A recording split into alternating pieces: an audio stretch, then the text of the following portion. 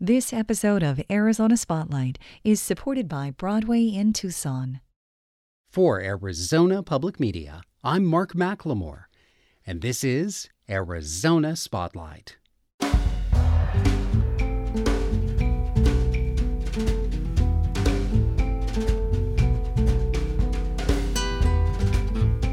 Coming up, hip-hop artist Mona Haydar and her husband, Sebastian Robbins, talk about the great Muslim-American road trip. Community activist Cesar Aguirre recounts some of his misspent youth for Archive Tucson. Learn about the coordinated effort to return the longfin dace minnow to the Santa Cruz River. And find out about one of the many mysterious mythical creatures of the Southwest. Those stories are next on Arizona Spotlight.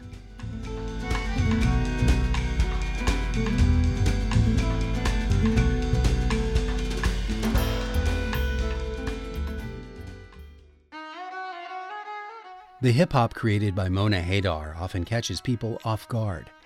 Haydar is a Muslim American born in Michigan. She's well aware of the dichotomies that others see in a highly educated, hijab-wearing woman with deep faith in Islam. Sebastian Robbins says that he's been a seeker his entire life, and he converted to the Muslim faith sometime before he and Mona became married. Following the Mother Road, Route 66, the pair journey across the nation, finding Muslim communities and individuals at every stop along the way. I wanted to talk with them about the experience and one of their earlier collaborations, a project called Ask a Muslim. It involved Mona standing in a public space with a handmade sign inviting passersby to engage in conversation. When I saw some video of this project, the question that I would ask immediately sprang into my mind.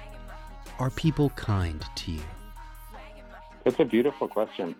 The Ask a Muslim project was Sebastian's baby and brainchild, and he really brought it to life and sort of nurtured the idea and fostered it and fed it until it was something real that, took place in this world. And the answer to that question is sometimes. Yeah. And, I think that's just life in general. And regardless of if people are kind or not, regardless of if I'm met with kindness or bigotry or hatred or joy and acceptance or just tolerance even in the midst of all of that, my response is to meet people with an open heart and with a lot of joy and to meet them as I would wish to be met. And all that really matters to me is the way that I meet others, because I know that that is the only thing in my control. And so when I meet others with excellence and with beauty and have no attachment to their response, I feel happy. I feel inner peace because I have done my utmost.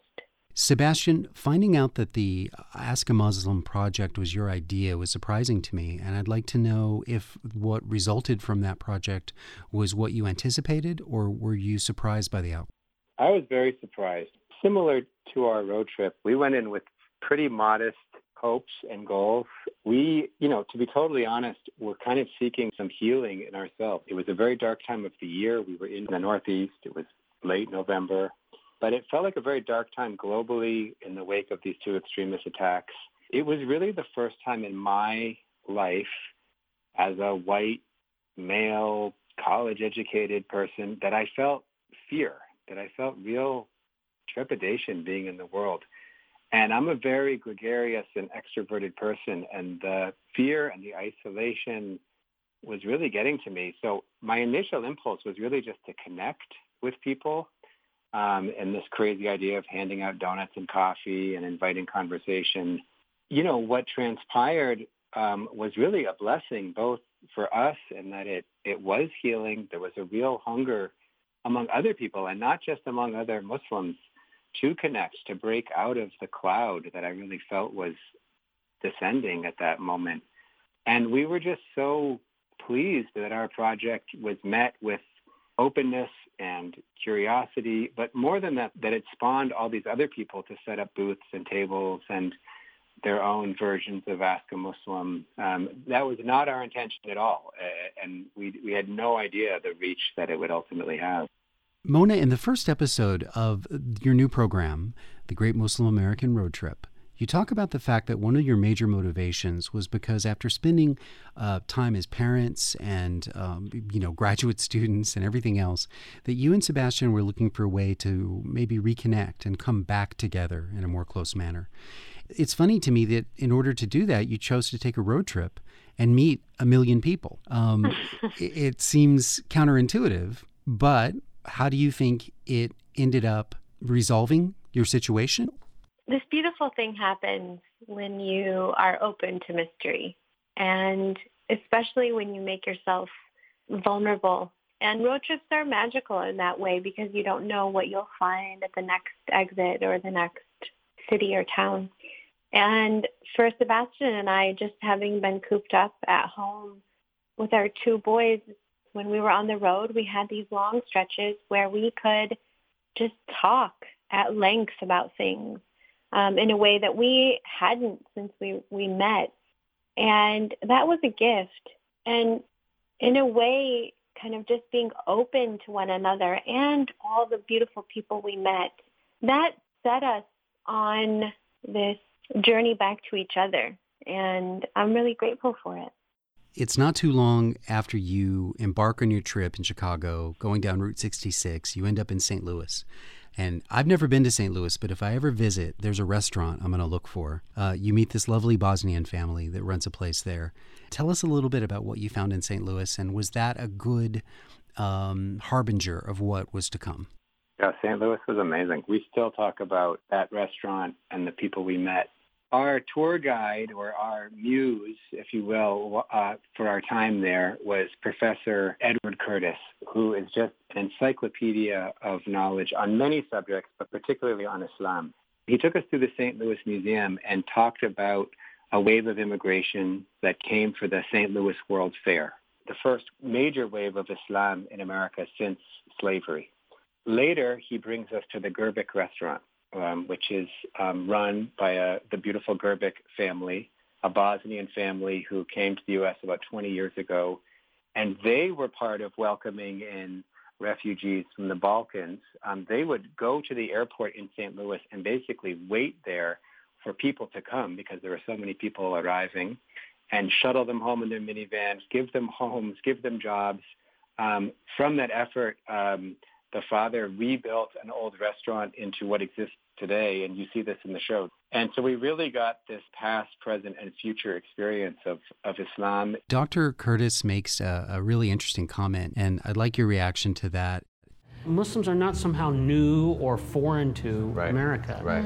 But, I mean, you've got to take your time and do it right and see Route 66, and you'll discover that the American story is the Muslim story, and the Muslim story is the American story. And you're a Christian. That's right. So I just have to ask, why are you interested in this topic? I think because of my Arab background, you know, whether you're Muslim or not, if you're Arab, Islam is extremely important to your identity. Right. And so I'm assuming people might assume you're Muslim, right? With a name like Edward Curtis, it wasn't, but you know, after 9/11, I became a lot browner and a lot more Muslim. Right. Yeah. Yeah, I just think about the fallout that happened after 9/11 and all the people who have faced intense discrimination as a result of it, as a result of a handful of people who committed a terrible crime. You know, an entire category of people are just deemed terrorists or whatever the slurs are. One thing that really breaks my heart is when people like him or people in the Sikh community who, you know, wear their beautiful turbans, they are discriminated against in such an intense way while not being Muslim. We talked in depth. Obviously, not all of it made it into the show, but Dr. Curtis and I spoke in depth about what that meant.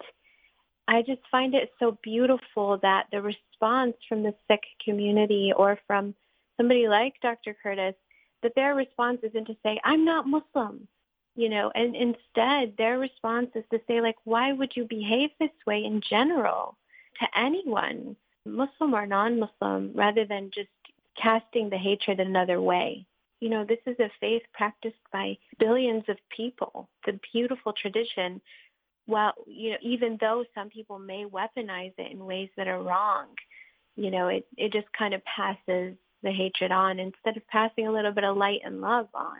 I think the next conversation that I saw in the first episode that's really going to stick with me, Mona, is when you're at the picnic, which is a gathering of physicians and their families. And you talk to this girl who was born in Kansas, and she shares her experience with you. Like, I am the epitome of, Midwestern, but people still look at me and they see terrorist. Just because I have family in Pakistan, they want me to go back to Pakistan. Right. Like, I was born in Kansas. When I saw your video, it made me feel like I had somebody there. I felt seen. I'm obviously not a hijabi, but I do understand some of the, and I also am covered up or not? Yeah, that was my favorite. I was about to pull that up. That was my favorite line. I loved that. That was the covered up or not. Don't ever take us for granted. Yeah, I loved that line. That made me giddy. I loved that line. Covered up or not, don't ever. Talking to her was just such a beautiful affirmation for me and a reminder of why I do what I do.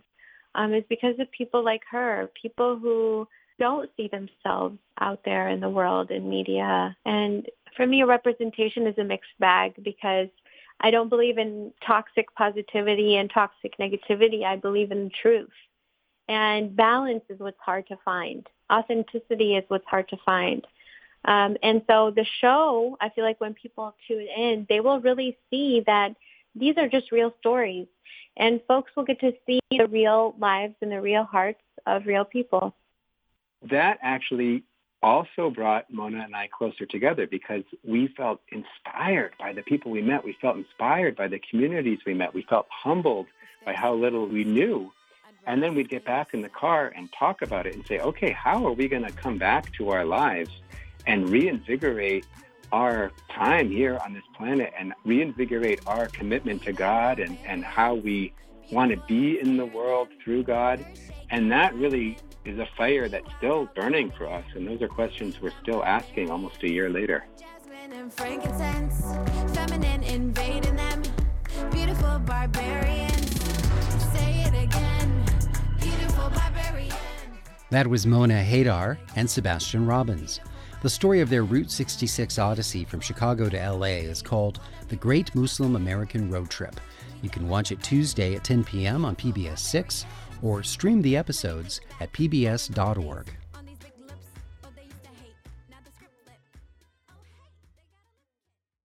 One mission of Special Collections at the University of Arizona Libraries is to collect and preserve the stories of Tucsonans, both large and small. Today's Cesar Aguirre is a community organizer and socially conscious artist who's been called the pride of Santa Maria. But there was a time in his life when he was following a different path. In this edition of Archive Tucson, produced by Angus Anderson, we'll hear Aguirre confess some of what he saw as part of a drug ring operating in a Tucson neighborhood. So you get up, you smoke your weed, do your whatever you're into, and you start making the phone calls. Trying to figure out who's going to meet where, at what time for what, who's got what do you need. And it was all business from there. Sometimes it was packaging. Sometimes it was getting the connects lined up and making sure everything goes smoothly. So that was the moving the pounds and stuff like that. When we got into the whole crack and cocaine, that was a whole different world too, because I pretty much lived at the crack house 3 or 4 days out of the week. And we all had our shifts. Each of us had our shifts at the crack house. From that house, we would cook and manufacture it all. We would break it all down and weigh it out and put it into baggies. From there, we would also distribute it. We had our dependable crack users on the streets with walkie-talkies and bikes watching the neighborhood, surveilling, making sure there weren't police or anything or anybody suspicious or unusual in the neighborhood. And so those were late nights working. We'd work all night until 4 or 5 in the morning, then we'd sleep until about noon. Yeah, believe it or not, there was a family that lived there for a little while too, but it was just like a regular house. If you walked in, you would just see the sofas and the TV, and it wasn't dirty. It was always clean, and It was usually 3 to 6 guys at the house. We all had our jobs and responsibilities. The only thing that was a little bit strange about the house was that anywhere you looked, or like anywhere you sat, there would be a gun near you. So there was guns everywhere, guns under the cushions, behind the sofa, on top of the fridge, behind the TV. I mean, there was anywhere you were in the house, you could access a gun. The life of the house was kind of like a frat house, like a party house. Guys kind of coming in and out all the time. Once the sun goes down, there's a lot of drinking and partying, usually until about 11 or 12. Then it kind of calms down a little bit, because then you have just the dope fiends coming. There was only certain people that we would allow to use there, and they were people that, like, our friend's dad that we've known forever, and he's really down and really cool, but he's a crackhead, so we keep him supplied with crack so he doesn't have to do anything crooked, like screw people over to get his fix. And we would make sure that he would have, in a sense, he'd have a job. He'd either clean the yard for us once a week, and or keep an eye on us on the house for certain shifts, clean the house. We even had people who would go and buy groceries for us with their food stamps card and bring us back a receipt, and we would cash them out in crack. When we'd get the call from a certain person who's passed away now, he was killed a few years back, we'd get the call, we would shut down shop, and people would know, like, when this door is closed, when we have this on the door, you don't come. So when we'd get that call, all right, everybody out, and only the most trusted people that ran the business were in the house when they would come. And this guy would come with a duffel bag full of kilos. And I mean, I've seen 10 kilos out on a table at once. He was connected to the guys from Mexico bringing it. And he would, all right, who's getting what? Here's the money. We'd count out all the money. Okay, here's a kilo. Here's a quarter key for you. Here's an eighth of a key for you. All right, how much we cooking? And then they'd pull out the pots and they'd start cooking up all the crack. Then we'd weigh it all out and cut it. And so it was like that. And I remember one time we had a birthday party there for a kid, and we had a jumping castle in the backyard. And it's strange, but people don't realize that back before the 2000s, there was a code of ethics that you followed strictly. If you have beef with somebody, you don't go handle it at a party or in a public place. You do it where there's not going to be innocent people hurt. You don't involve kids, you don't involve people's families. There's just all these rules that we had that we lived by. And at about that time, things started eroding and people started snitching on each other. People started, shooting up houses where families lived and things like that. And so we didn't think there was going to be any problems. We threw this birthday party for the kid and one of the neighborhood kids. And later in the day, towards the end of the party, they did a drive-by. And thank God, all of the kids and all the people were in the backyard, but they shot up all the front of the house. And so that was like really the daily life. I mean, once the sun would go down, I would sit out on the porch with my gun and just watch and wait and see who came by. And I had a guy one time pull up in front of the yard and slow down, and he was going like this to his seat, and I ran up to the car and I pulled out a big old Tech 9 and I freaked him out. He was looking for a CD he dropped, poor guy, and he had no idea what he had gotten into, but that was the way we lived. It was like a day-to-day thing for us. The storyteller was Cesar Aguirre, who cleaned up his life, left the underworld behind, and became a community activist and devoted family man. He was recorded and produced by Angus Anderson for Archive Tucson, an oral history project of special collections at the University of Arizona Libraries. You can find more stories from Tucson's past, including the full interview with Cesar Aguirre, at archivetucson.com. In 2020, a tiny fish called the Gila top minnow was successfully reintroduced to the Santa Cruz River.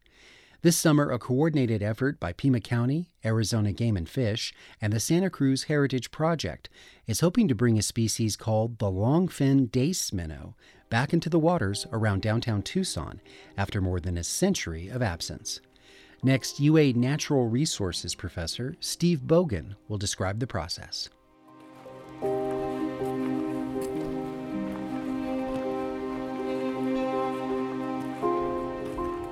We are here today to reintroduce the longfin dace to the lower part of the Santa Cruz River here in Tucson. So this is a fish species that historically was really abundant in the river all through Tucson. And then when the river dried up in 1913, 1914, that spelled the end of our local longfin dace population. Oh, look at all that water. So we went out this morning with Arizona Game and Fish and Pima County biologists out to Cienega Creek to the natural preserve area that the county owns. First haul, and then brought with some nets as well. So we had what are called seine nets, which are basically two poles with a long series of net in between. And a person stands on either side holding the poles and walks through the water and scoops up the fish. So we did that at Cienega Creek and captured about 600 longfin dace there, and it took about an hour and a half or so to do that. We want to keep the fish in the water as much as possible. Then we put them in the buckets and filled the buckets with water. 6, 7, 8. Put a little aerator in the bucket, a little bubbler, so the fish had enough oxygen while they were being transported in these buckets. And then hiked about a half mile back to our vehicles, and then we drove them here about a 45-minute drive. The main things you have to worry about with transporting fish are temperature and oxygen of the water. So temperature is 19.7 degrees Celsius. If the fish are in warm water when they're being transported, that gives them some stress. And when the oxygen levels are low, just like us, they have a hard time breathing. So we really want to make sure that the tanks that Arizona Game and Fish have are really well insulated to kind of keep the temperature stable and lower while they're being transported, and then the bubblers help to keep oxygen in the water. We have some buckets so you can add like a little water in. They are a little bit sensitive. I drive the same way I normally would, but I always do kind of feel like I should be like extra gentle while I'm driving the fish. It's like you have a taxi or you're like an Uber driver, but you have 600 fish. 32. Okay, 33, 34, 35, 36. If you took us and then you just kind of transported us somewhere else and it was totally different conditions, we might be a little bit frazzled. So it's a lot of trying to decrease stress as much as possible, and you hope for high survival rates in their new home. So if it continues to dry before we get monsoons, those fish could potentially just dry up. So in one way, we're kind of salvaging those fish. What was the count in that bucket you just finished off, Nate? 62.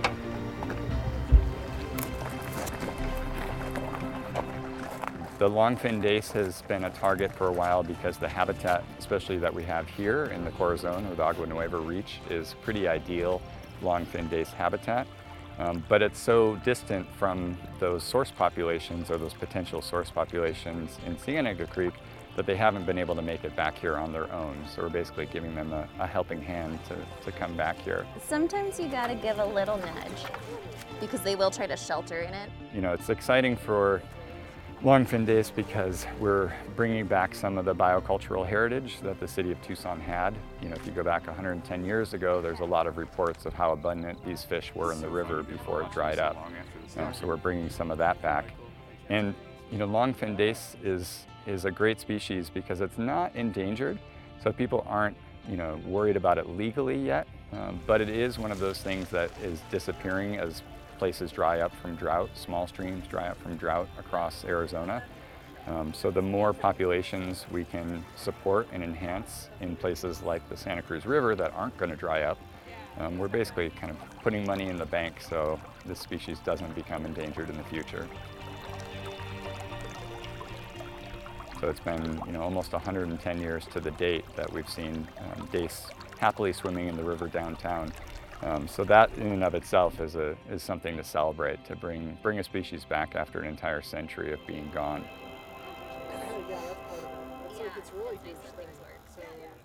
We heard the voices of Steve Bogan, Assistant Professor of Natural Resources at the University of Arizona, and Anna Ringelman, Aquatic Wildlife Specialist for Arizona Game and Fish. The story was produced by Liz Scherfius and Megan Mykovsky for Arizona Illustrated on PBS 6, and you can watch it now at azpm.org. The desert around us is vast. It's an emptiness that somehow asks to be filled. And we all know there are a multitude of creatures who live in the desert that will almost never be seen. The student storytellers from the Youth Center at Literacy Connects recently created their own Mythical Creatures of the Southwest. Next, Izzy, a 7th grader, shares the story of her creation called Ark. Hello, I'm Izzy, and I would like to tell you the story about Ark.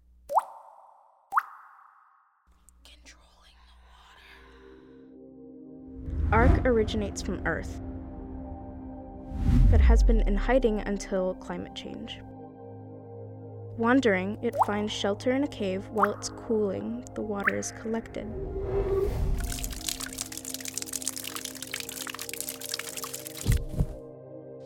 A bat came towards it and Ark killed it, feeling threatened. Once it finally cooled down, it hovered its way back to the desert, giving and taking water.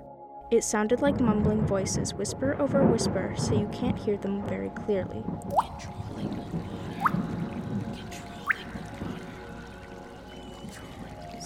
It controls portions and shapes of water and carries 5 spheres of water on each finger. I discovered this animal and didn't wait to make this discovery public. Once humans discovered this creature, they used it to hydrate areas that are short of water. The discovery of this creature was seen as the savior of humanity. It bonded with me for making it feel useful and wanted. All it wanted was attention.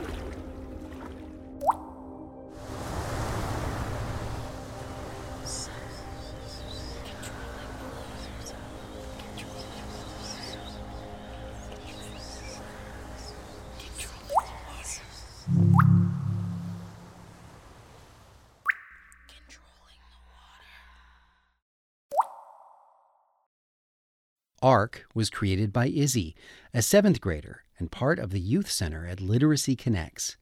Kids can find ways to connect with their creativity at literacyconnects.org. Thank you for listening to Arizona Spotlight. The show originates from the AZPM radio studios. AZPM's news director is Christopher Conover. The music is by Calexico. The production engineer is Jim Blackwood. Production assistance from Leah Britton. I'm producer and host Mark McLemore. Thank you to Broadway in Tucson for their support of Arizona Spotlight.